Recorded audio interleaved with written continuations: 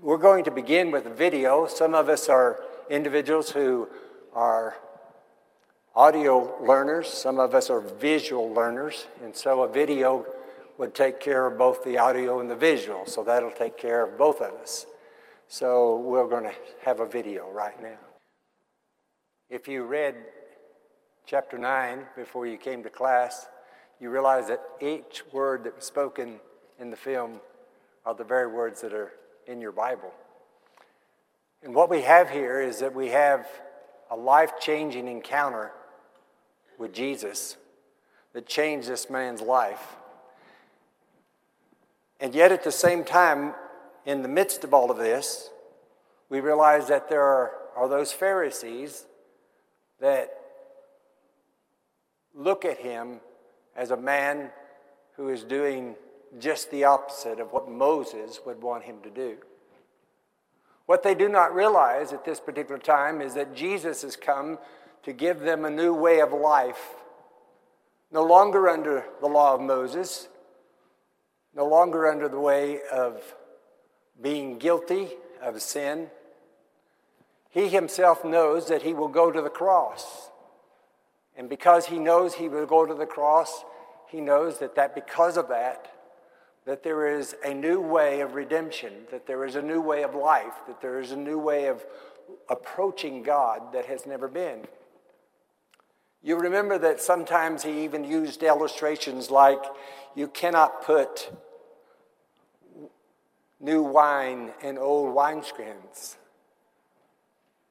That's what he was trying to tell these people at this particular time, but they would not listen, in spite of all the miracles that he had performed. And yet this was one of the greatest miracles. In fact, it's actually called a messianic miracle. There were certain miracles that Jesus would perform that would say he was the Messiah. And one of them was to heal a man born blind. Not a person who could one day see, and then because of some accident or some disease, that they could no longer see, but a man who was born blind. Regardless of what Jesus says to them, you will notice that they are very angry because he does things on the Sabbath. And I know that would be very confusing to you because there's a possibility that, you look at the Bible and you say, God said that we are to keep the Sabbath and keep it holy. So why is Jesus doing those things on the Sabbath? You see, there were certain things that the Pharisees decided what you could and could not do on the Sabbath. And one of them was that you couldn't do the very spittle that was performed on this man.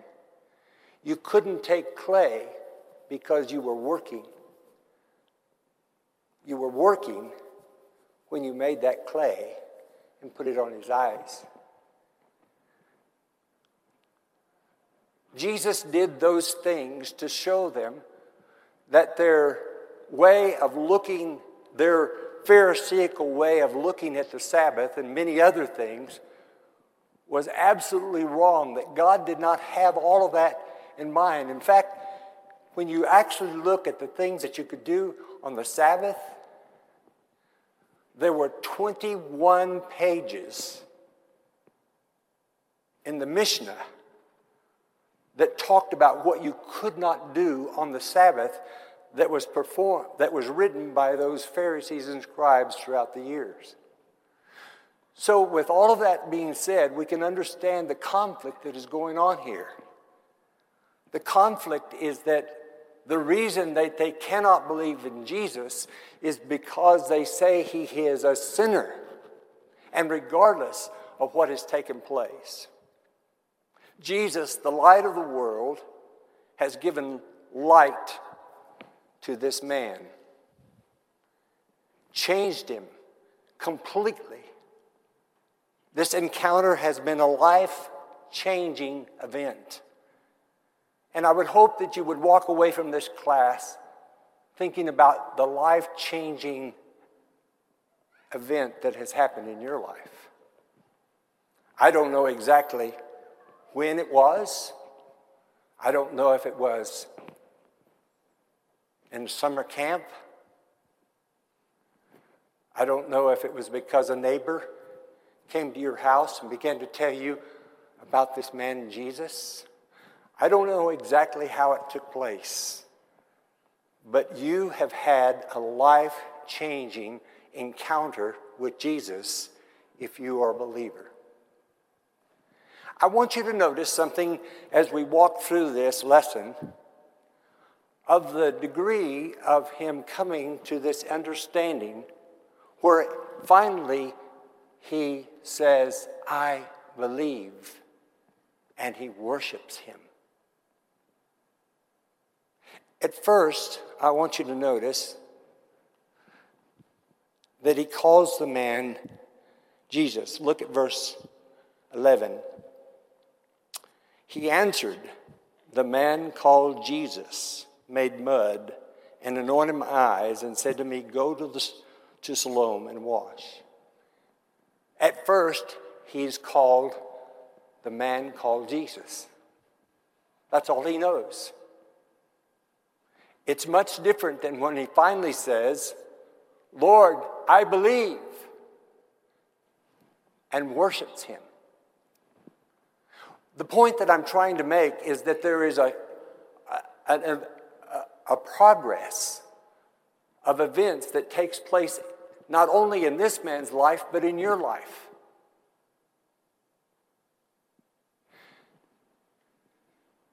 When you came to first believe that Jesus was the Son of God, it might have been that you just knew him as Jesus. My personal experience was that way.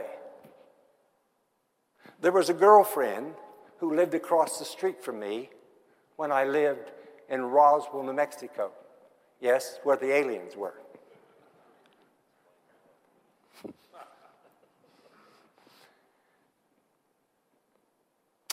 My girlfriend's daddy was a preacher.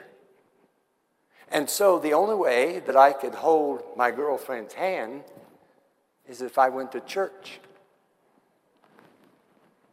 And most of the time, I didn't listen to the sermon. I was too interested in holding my girlfriend's hand. By the way, I was 12 or 13 at the time.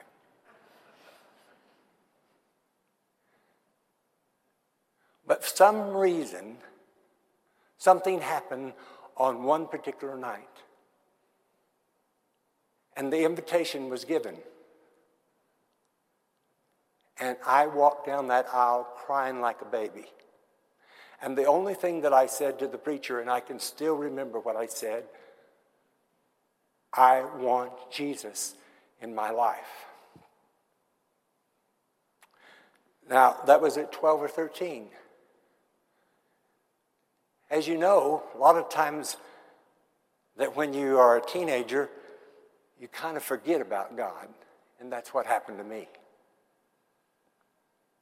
It was not until I was 19 years old that Jesus became more important in my life. And at that particular time, I went through the Jewel Miller film strips. Some of you might know that. Some of you don't even know what I'm talking about, but that's okay. That's not important. And at that particular point, I was baptized into Jesus Christ. It was a wonderful experience. If you want to know more about that experience, just talk to Mike. He can tell you what it's all about. He can tell you what the emotions that go through you. Those of you who have been a believer, you know exactly what I'm talking about. And then I went off to college. I'd worked in a grocery store ever since I was a 10th grader. And in my yearbook, it says that Skip Clark, by the way, my name was Bert Clark. That's my real name. I'm Skip only by a nickname. Bert Clark was going to be a store manager of a grocery store. That's what it says in my yearbook. And that's what my plans were. I went to college, put my wife, Pat, through. My wife died in 2005 of Alzheimer's and Parkinson's. I put her through first, and as I did, I was working at the grocery store. I had intended to go to school, get a business degree so that I could be a better store manager. But across the street was a Church of Christ Bible chair. And every evening at 6 o'clock, they had devotionals. When I would get off at work at the grocery store, I'd go across and I would be a part of those devotionals. And all of a sudden, my life began to change. Grocery store wasn't that important anymore. It became that Jesus was more important. And I started taking Bible courses at night. First one I took was Old Testament.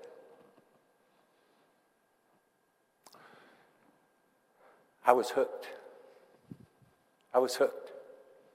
I knew right then and there that I needed to know more and more about this book that we call the Bible. And so I got a degree at Eastern New Mexico University in Bible and history. And I was taught by the head of the department, Bible department, a man by the name of Stephen Eckstein.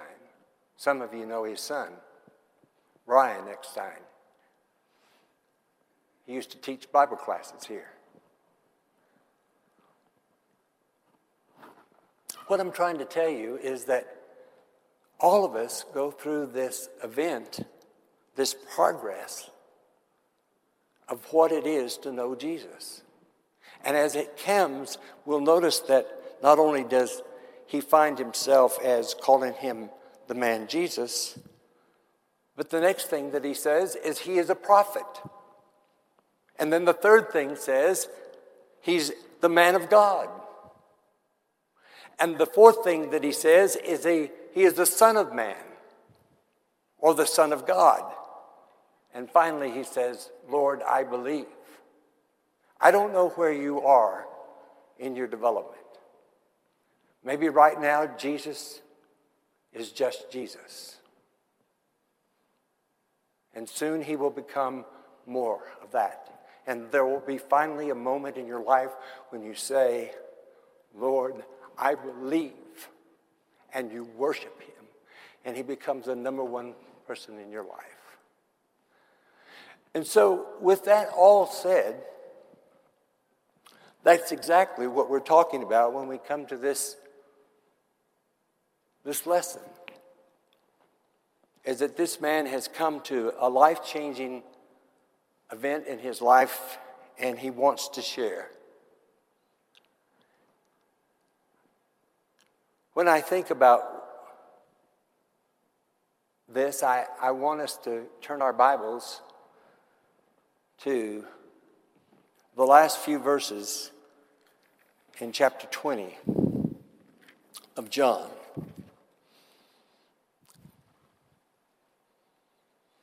And I want us to read verses 30 and 31 just one more time. We've looked at this before. Now Jesus did many other signs in the presence of the disciples, which are not written in this book.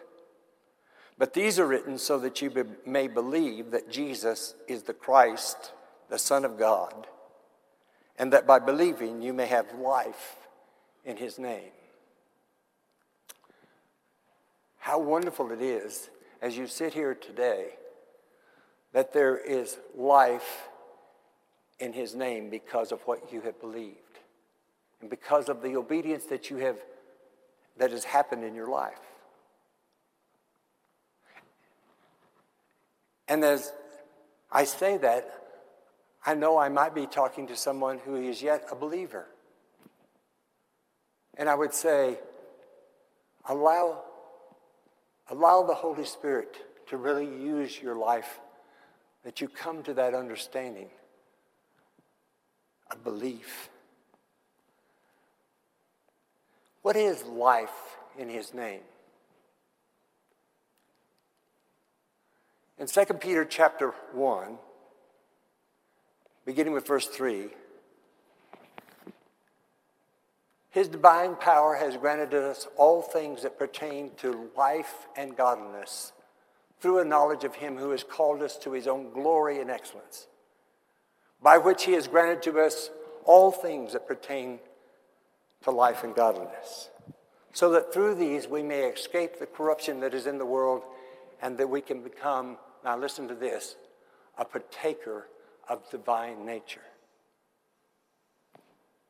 As you sit here this morning and you have allowed Jesus to become that part of your life that is number one, you are becoming a part of divine nature. And you are escaping the corruption that is in the world because of these promises that's been given to you. The many promises that are found in the Bible. And that's the beauty of what this man is experiencing. As he comes to know this belief.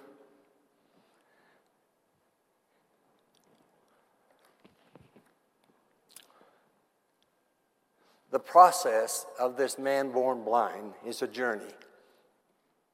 And what we see is there is a tremendous joy when he comes back into town and they know him only as the beggar who sits by the temple to beg. I'm the man, he says. No, you just look like him. No, I'm the man. I was blind, and now I see the joy that was a part of his life. And we know that kind of joy. It's a powerful lesson for us that we come from unbelief to a joy that's unimaginable. This man born blind had a mundane existence, physical and both spiritual. And bringing meaning and purpose to his life was a beautiful thing as Jesus made him blind and made him to be able to see.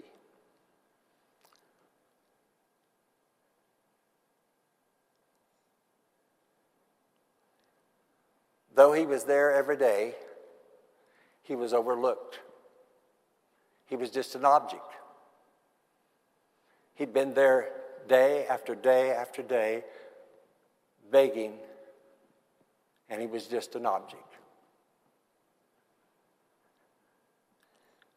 An overlooked permanent fixture. Is there any overlooked permanent fixtures in your life? Anyone that you see on a daily basis, just like so many people saw that man jingling his little pan, wanting for somebody to put another coin in there?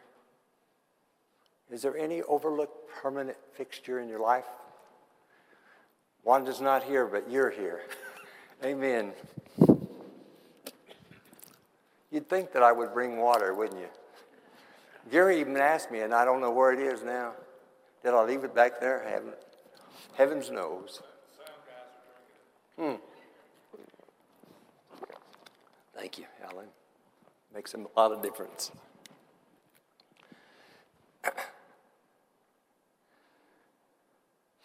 As we begin to see this, I hope that there's no one in your life that you just overlook every day. Just there. They're there every day.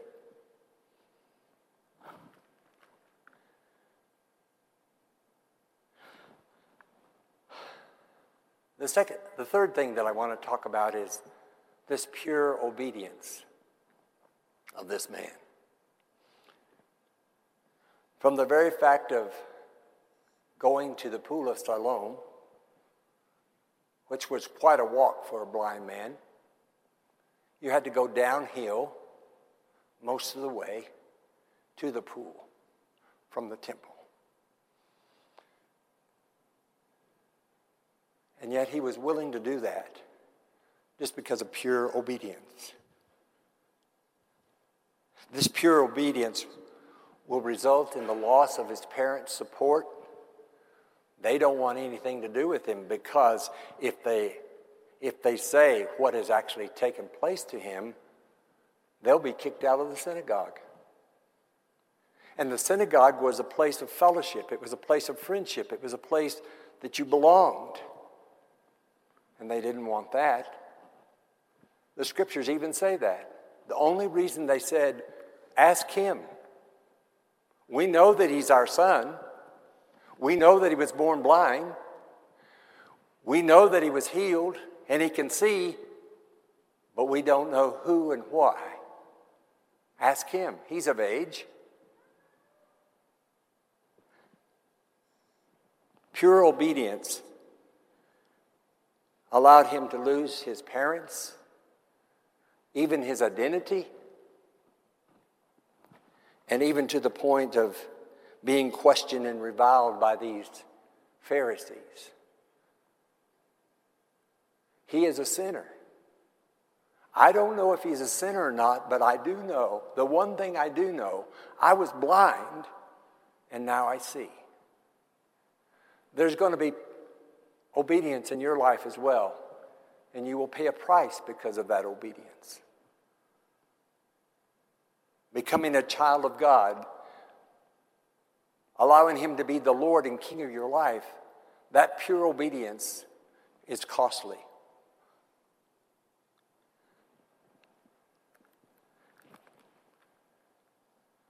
I don't know exactly where your life is, but I would hope that as we look at this story, that we find a place for us to look at it just one more way.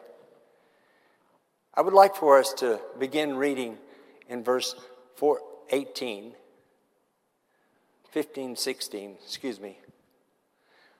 Verse 16. Some of the Pharisees said, "This man is not from God, for he does not keep the Sabbath."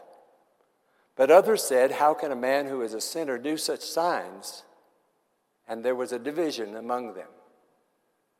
I want you to know that there were those Pharisees in this midst, in this group, that they were questioning whether or not he truly was the Son of God. That division goes on into chapter 10. Look with me as we look at chapter 10, and let's begin reading in verse 19. Chapter 10, verse 19. And there was again a division among the Jews because of these words, and many of them said, "He has a demon and is insane. Why listen to him?" And others said, "These are not the words of a man who has been oppressed by a demon. Can a demon open the eyes of the blind?" Even when the man was before the council, he said, "No one that does not know God cannot talk to God." How is it that this man who you say does not know God, how does he have the power that he has? It's a beautiful thing to think about what's happening in this man's life. At this point, I would like to ask each and every one of you if there's something that has added in when you look at this particular story. Does anybody have a comment that they'd like to make along this line? Anything that comes out as you look at this story that's so powerful, so life-changing?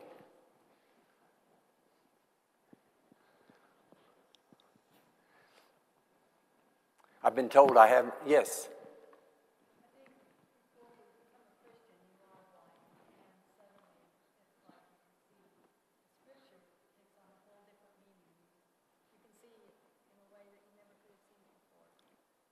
Before you become a Christian, the Word of God does not really have a real big meaning to you. But once you become a Christian, it comes alive.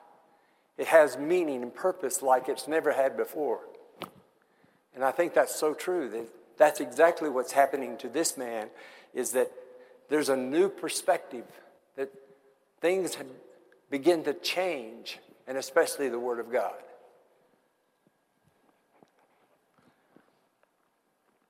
Yes. Bob.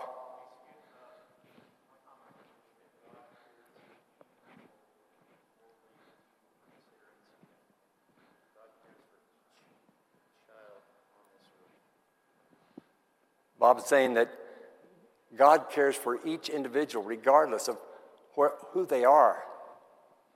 And that's so true, and that's one of the biggest meanings that we see in this particular story, is that God's not just looking at the persons that are perfect and got it all together. God is concerned about each and every person upon the face of this earth, and once we realize that, every person has purpose and identity that can only be found and realized because of their relationship with Jesus Christ. Yes. So many times, and I'm just repeating what I heard, so many times what we look at is that we look at the Pharisees and we wonder, why are they so stupid? Why can't they see this? When in reality, that's us. We allow our traditions, we allow our way of thought, we allow the way we've been raised to channel us to the point that we can't really see beyond what is really there for us. And sometimes that's exactly true. I'm a perfect example of that. I'll just tell you honestly, I was one of those people who felt like that women shouldn't speak in the assembly.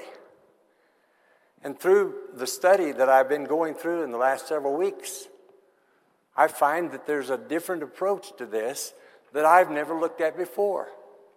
And I truly had shadows around my eyes. And so here at 78 years old, I've got a new beginning.